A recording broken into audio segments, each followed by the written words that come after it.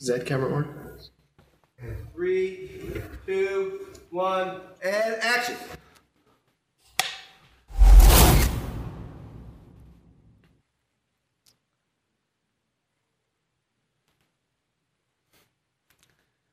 I'm not an impressive man. Most people say that although my letters are strong and weighty, I'm not that pleasant to look at. And my speech is of no account, they say. I guess I've got a face that was made for writing letters. I can do teaching and preaching. It's just that people say I kind of get off track. And I'm a little long-winded in the end. Like one time I was in Troas and I was teaching and I needed to leave soon, but there was just so much to say, so much that they needed to hear and learn. And so I just kept talking all the way to midnight. And there was this guy, this young man named Eutychus, who fell asleep while I was teaching. Can you believe that? To fall asleep while someone is teaching the way and word of Jesus Christ our Lord? Well, it was midnight. He fell asleep next to a window, which is not the greatest place to fall asleep, because he fell out of that window, the third-story window, and he died. I told you I'm not an impressive man. I've literally bored people to death before. But he wasn't dead long. I went down and I took him in my arms and he was brought back to life. And I just went right back into the house, walked upstairs and kept teaching for another few hours. People say that sometimes I get carried away. I'm a little long-winded. I get distracted here and there. I'm much better at writing letters. Writing keeps me focused. Have you read my letters? I wrote you a bunch of letters. I tried to explain things. I tried to make the way and word of our Lord Jesus Christ clear to you. How the mystery was made known to me by revelation. I hoped that when you read my letters, you would perceive my insight into the mystery of Christ, which was not made known to the sons of men of other generations as it has now been revealed to his holy apostles and prophets by the Spirit. This is the mystery, that the Gentiles are fellow heirs, members of the same body, partakers of the promise in Christ Jesus through the gospel. It was of this gospel that I was made a minister according to the gift of God's grace, which was given me by the working of his power to me. Though I'm the very least of all the saints, there are many more qualified men than I to do this. Peter, James, John, any of the 11 that were with Jesus could have done a better job than me, would have been a better choice. But to me, this grace was given to preach to the Gentiles the unsearchable riches of Christ and to bring to light for everybody the plan of the mystery hidden in ages in God who created all things. So that the manifold wisdom of God might now be made known to the rulers and authorities in the heavenly places. This whole thing is about the manifold, big, all-encompassing mission and wisdom of God being made known to the universe. Have you read my letters? I wrote you a bunch of letters. They weren't just for the Galatians, the Ephesians, the Philippians, the Colossians, the people who received them first. They were for everybody who God has given the gift of his Son. Because it's not just one group anymore. It's not just one nation like we thought. The grace of God, the presence of God, the hope of the promise of God, it's available to you too. Gentiles, non-Jewish people, as well as Jews. I haven't always thought that way. That was a hard truth for me to come to accept. My mind had to be renewed and changed. I had to leave the old me behind and become something new to accept this truth, because I was a Pharisee. I mean, Matthew was a tax collector, and we can all agree that's bad, right? But I was a Pharisee. If you've read the gospel accounts of Matthew and Mark and Luke and John, have you read those? If you haven't read them, you really should. They tell the story of Jesus from beginning to end. Luke actually wrote a second edition to his gospel. It tells what happened after Jesus ascended into heaven. People call it the Acts of the Apostles. I'm in it. But really it should be called the Acts of the Holy Spirit, because that's what Luke was writing about. All that the Holy Spirit did through the church after Jesus ascended into heaven. But if you've read even one of the 4 gospel accounts, you know that Pharisees are not pictured in the greatest of light, are they? Jesus called them a brood of vipers, blind guides, fools, hypocrites, whitewashed tombs, snakes. And they were. We were.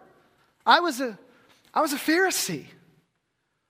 My name was Saul back then. You see, I was born to Jewish parents in Tarsus, which makes me both a Jew and a Roman citizen. When I was a kid, I was brought up learning how to make tents.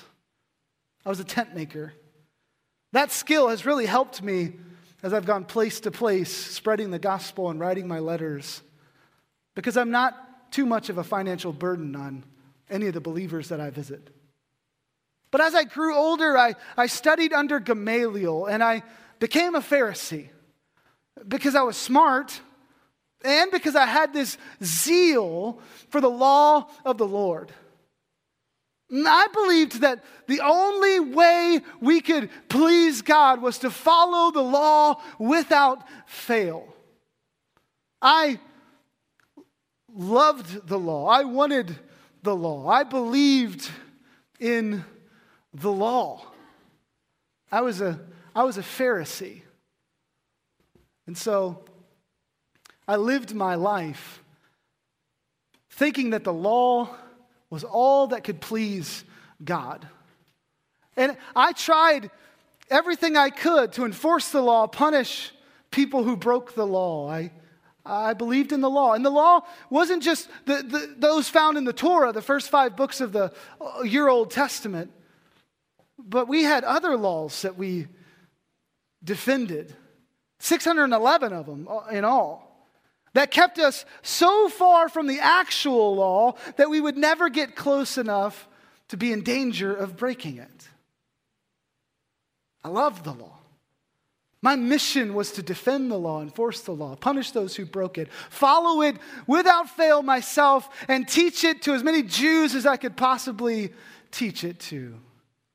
We were the people of promise, the chosen ones. The Gentiles were forsaken, but not us. We were chosen by God. All we had to do was follow the law. God had given us the law, no one else. We just had to follow it or die trying.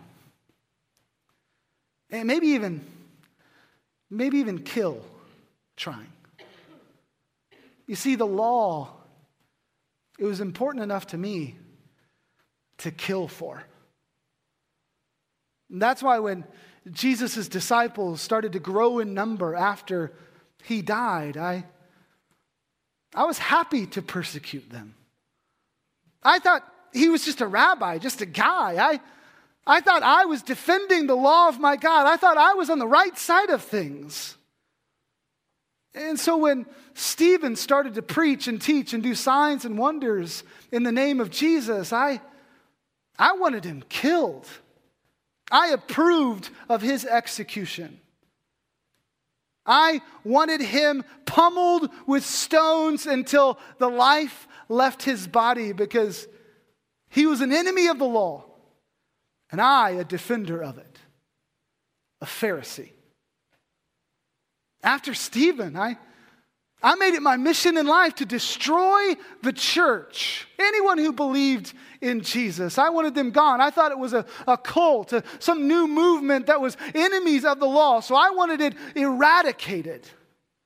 So I went from house to house to house, synagogue to synagogue, dragging people who believed in this Jesus to prison. I persecuted them to death. And not only that, I went farther than that. I even received from them letters to the brothers, and I journeyed to Damascus. I went on the road for my mission. I journeyed to Damascus, and I took the people there also who believed in Jesus, and I took them back in chains, or I tried to take them back. That was my plan, to take them back in chains to Jerusalem. I wanted every believer in Jesus to die. They were vermin, pests, lawbreakers, pagans, rebels. I wanted them gone. But that's when things changed for me. On my way to Damascus to find more believers to persecute, Jesus entered into my life and changed it. He who knew me and set me apart before I was born, called me by his grace, was pleased to reveal his Son to me so that I might preach him among the Gentiles. When I was on my way to Damascus to fulfill my mission as a persecutor of the church and as a Pharisee, Christ entered into my life and he gave me a new mission, a different mission. I was just walking to Damascus on the road, and all of a sudden this bright light shone around me, this blinding light, and I couldn't see, and I fell to my knees. I was blinded, and I didn't know what was going on, and I heard a voice say, "Saul, Saul, why are you persecuting me?" I was confused. I didn't know what was going on. So I just asked in my confusion, "Who are you, Lord?" And the voice said, "I am Jesus, whom you are persecuting." And I thought, Jesus? How could Jesus be talking to me? He was dead. There's no way he could be talking to me. I was confused.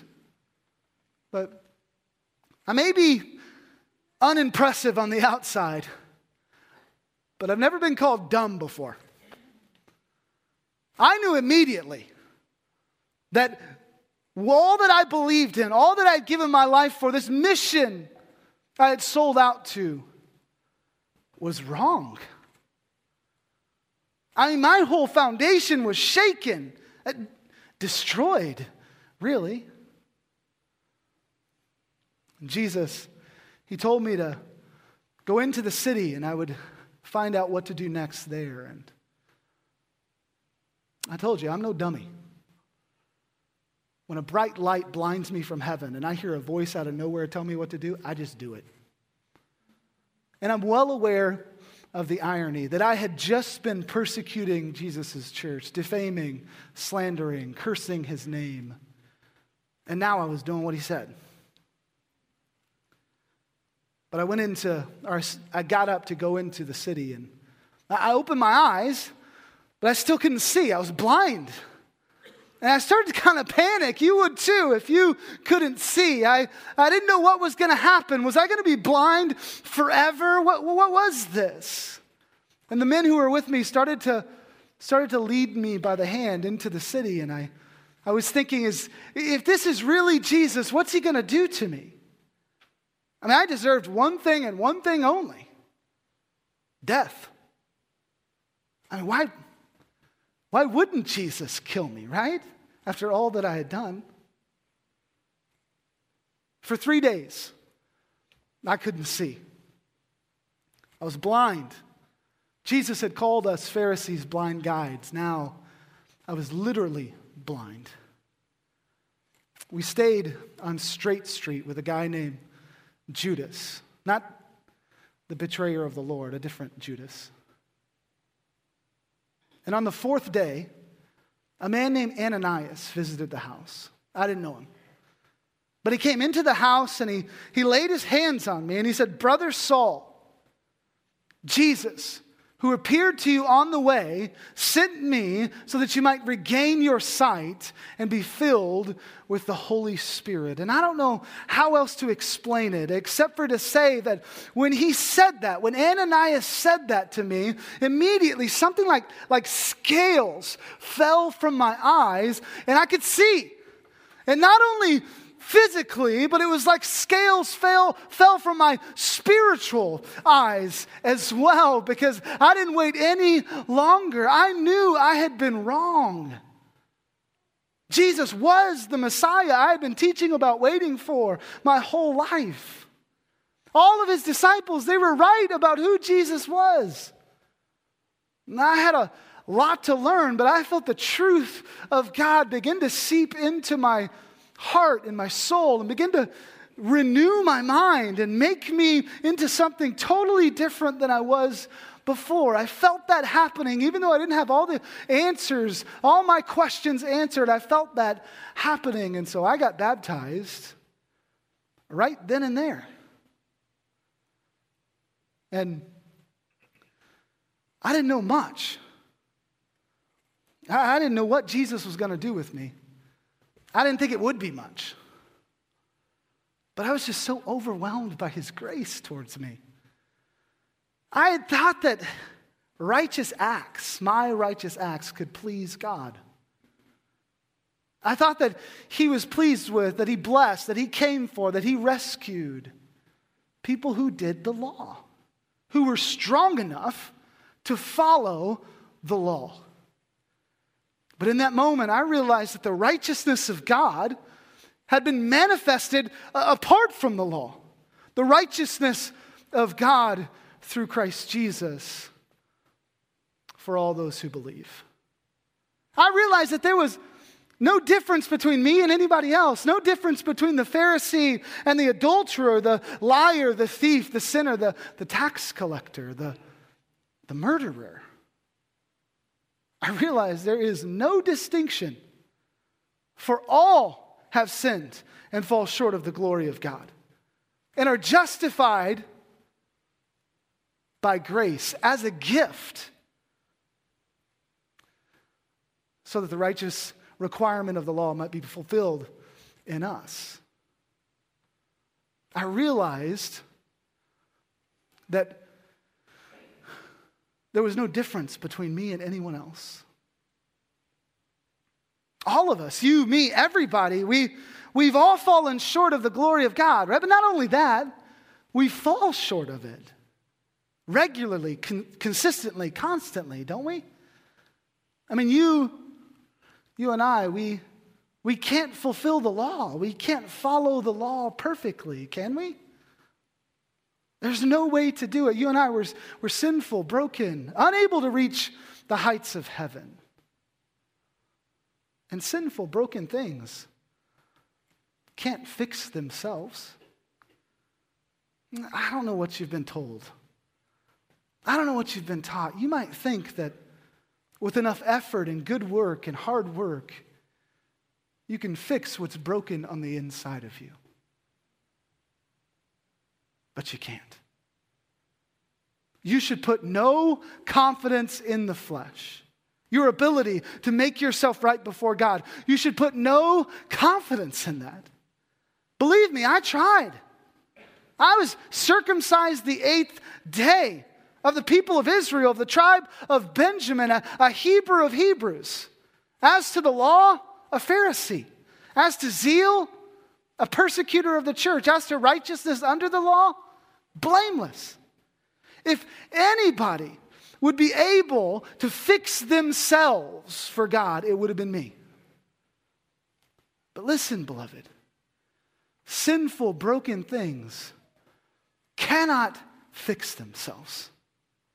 You need Jesus. You need outside help. That's the way this works.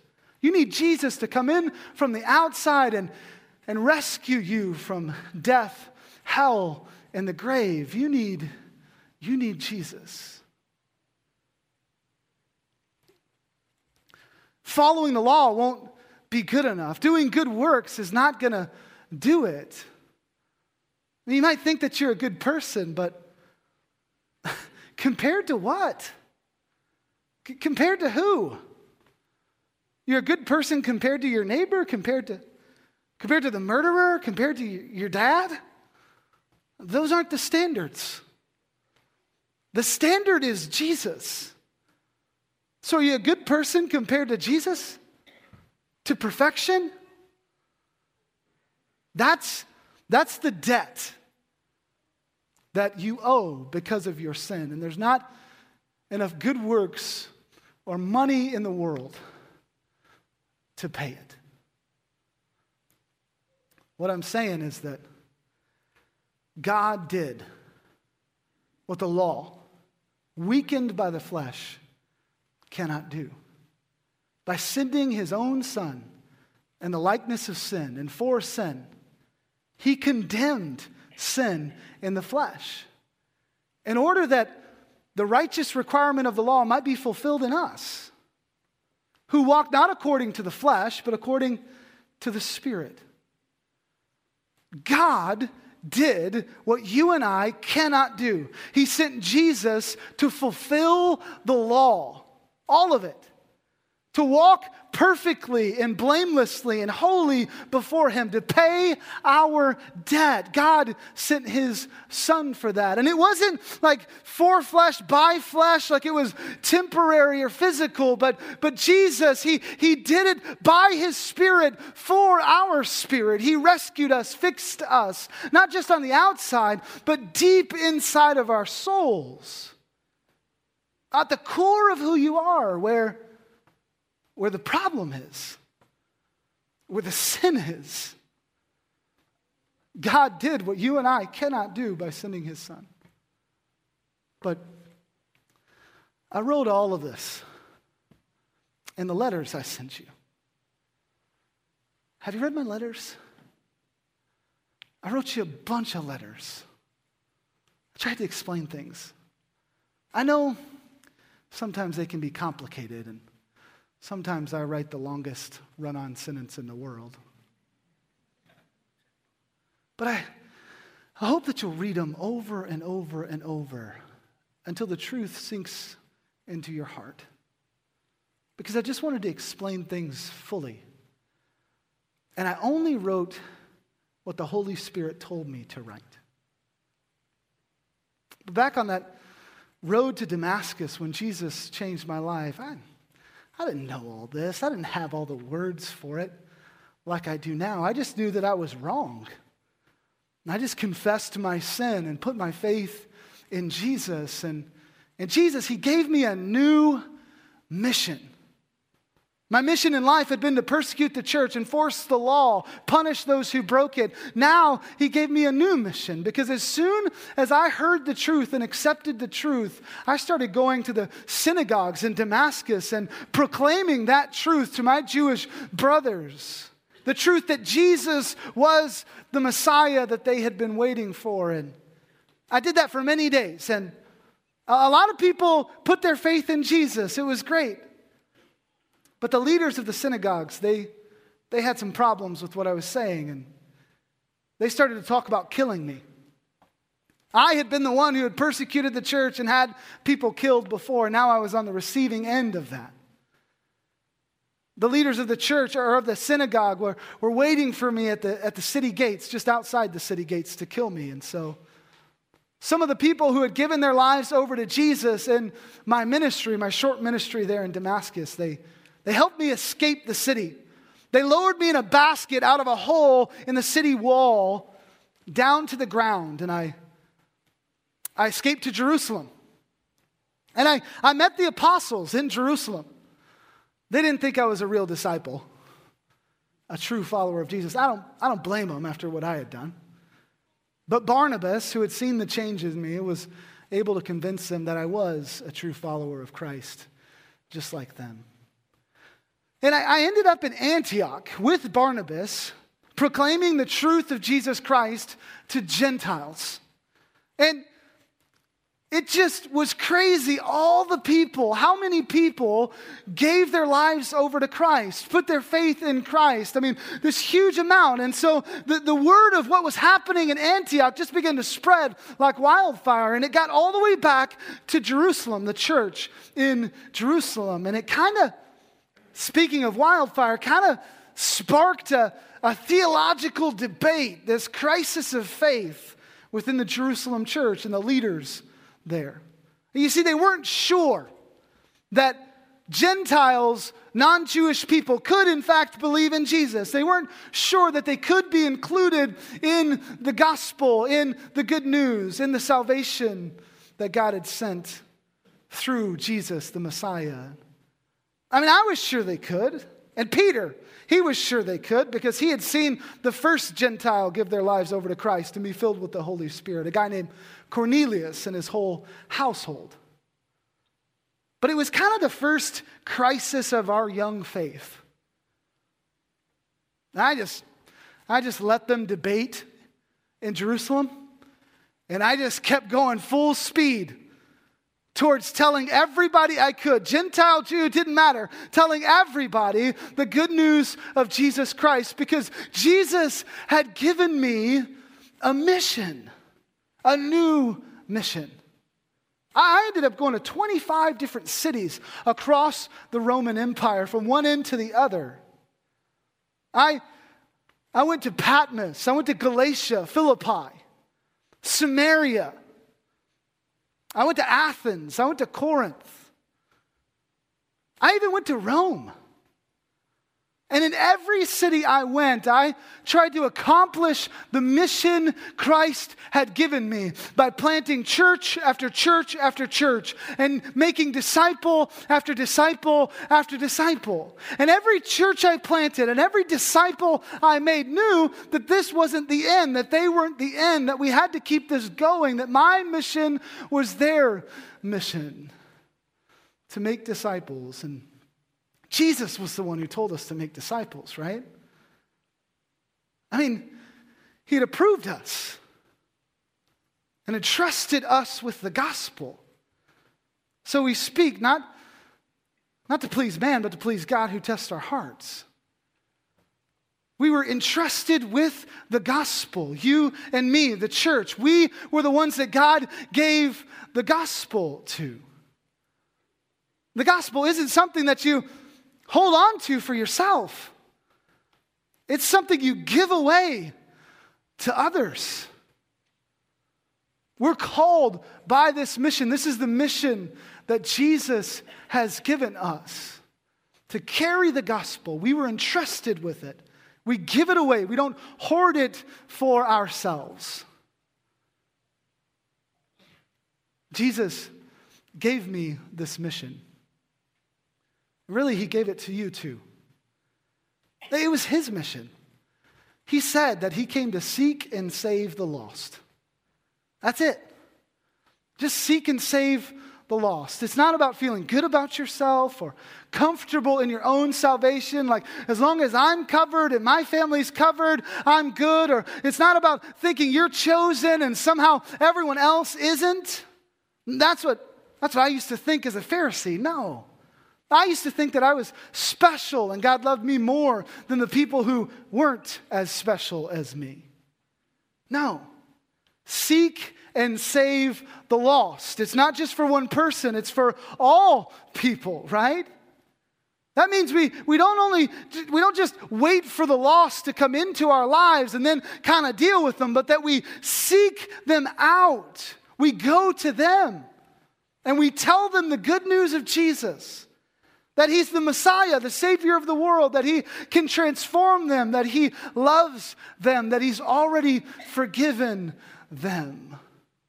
That he came for them to do what the law and the good works and all that they put their hope in cannot do. To see one by one the mission of Satan, the mission of death, the mission of sin, that was planted in the hearts of every human being since the fall, exchanged for the mission of Christ, God's mission, my mission, And I'm hoping your mission too. I gave my life for this mission. It wasn't always easy. I went from city to city to city for this mission. 5 times I received at the hands of the Jews 40 lashes minus 1. 3 times I was beaten with rods. Once I was stoned. 3 times I was shipwrecked. A night and a day I was adrift at sea. In frequent journeys, in danger from rivers, danger from robbers, danger from my own people, danger from the Gentiles, danger in the city, in the wilderness, danger at sea, danger from false brothers, in toil and in hardship, through many sleepless nights, in hunger and in thirst, often without food, in cold and exposure, all for the mission of Jesus Christ to take the gospel to everybody and to reproduce his church like he wants us to see his mission exchanged in the hearts of men and women. That's why I did this. That's why you should do it. I'm Paul. I once was Saul. My take on Jesus? It's that Jesus changes the trajectory of your life when you give it to him. He gives you a new mission. That's what happened to me. I used to be the persecutor of Christ followers. Now I am a Christ follower. And in some kind of holy humor, God made me, of all people, the apostle to the Gentiles, all the Jewish, non-Jewish people of the world.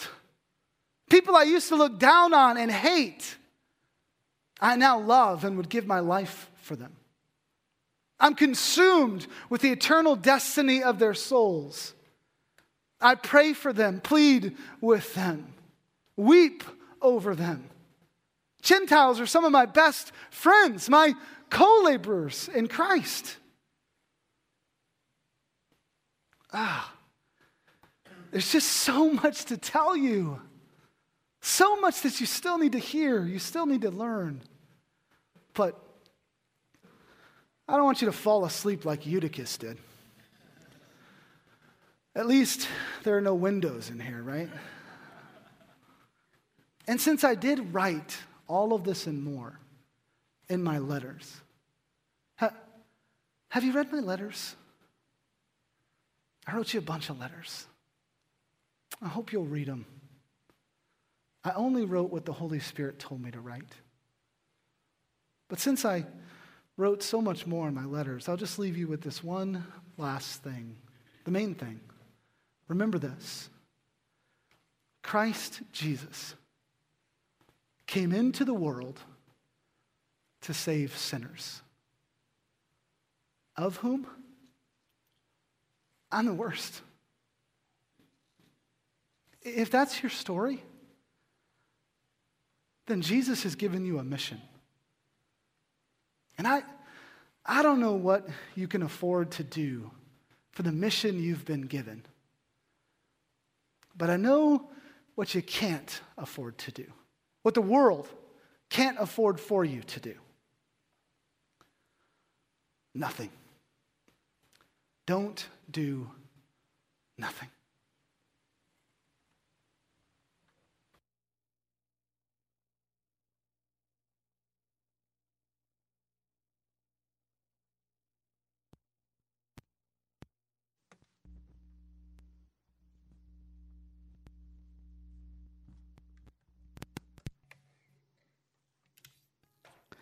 If you would, let's go and stand up together. Before we sing this last song, I just want to remind each of us that once Paul met Jesus on the road to Damascus, his life was 100% on mission to seek and save the lost. He never quit, no matter what he faced. He never stopped. He lived his life on mission for Jesus. And I want to remind each of us that it's our jobs who said yes to Jesus to be on mission for him, no matter where we're at, our workplaces, our families, our neighborhoods, our schools, everywhere we go, to be thinking about how we can impact others for Jesus, to let them know about his love and his goodness and his grace. And if you don't know Jesus yet, maybe you haven't said yes to him, there's going to be prayer workers on the sides here. And it's just a little simple prayer we walk you through. Say, Jesus, come into my life. I want to make you a part of my life. And I want to be on mission for you. So as we sing this next song, talking about the church and the church being alive, let's leave this place today knowing that our mission is to tell the world about Jesus and what he's done for us. Let's point people to him. Because I know I can't save them. But I know God can. No matter where they're at, no matter what they're going through, no matter what they've done, he's ready with open arms to meet them right where they're at. So let's be the bearers of good news that Jesus died for them. Amen? Amen. Let's sing this out. If you need prayer, you can head to the corners. They'll be there to pray with you.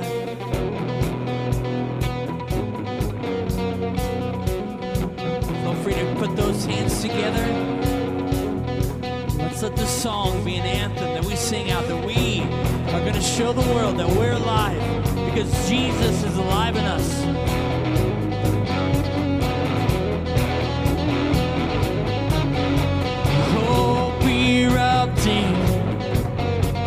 Darkness shaking, faith is rising. We know, we know, we know. Heartbeat racing, living in your freedom, joy overflowing. We know, we know, we know. Yes, we know, we know, we know.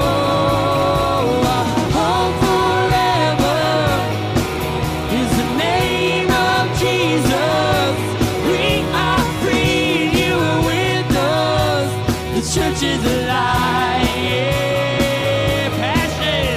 Passion burning, vision growing, the church declaring, we know, we know, we know, yes we know, we know, we know.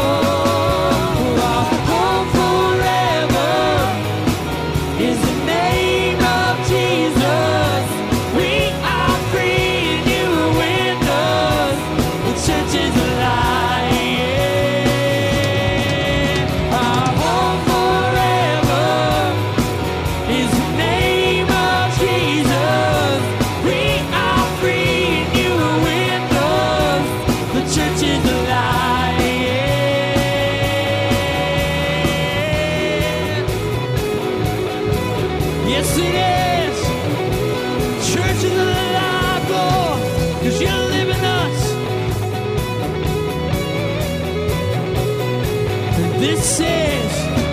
This is what it sounds like. This is what it looks like. Let's show the world. This is what it feels like when the church is alive. Sing it again.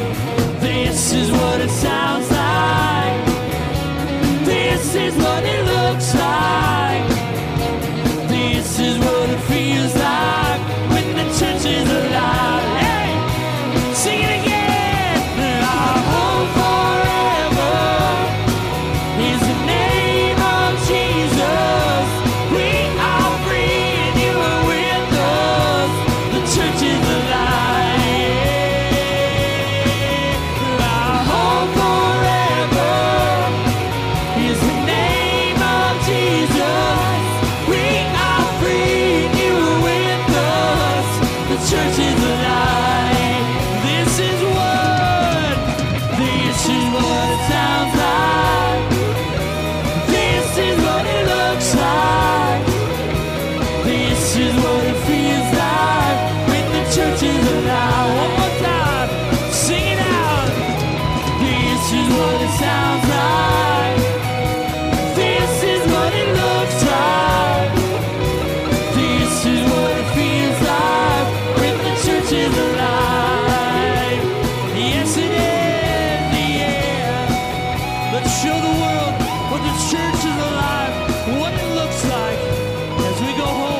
to our workplaces,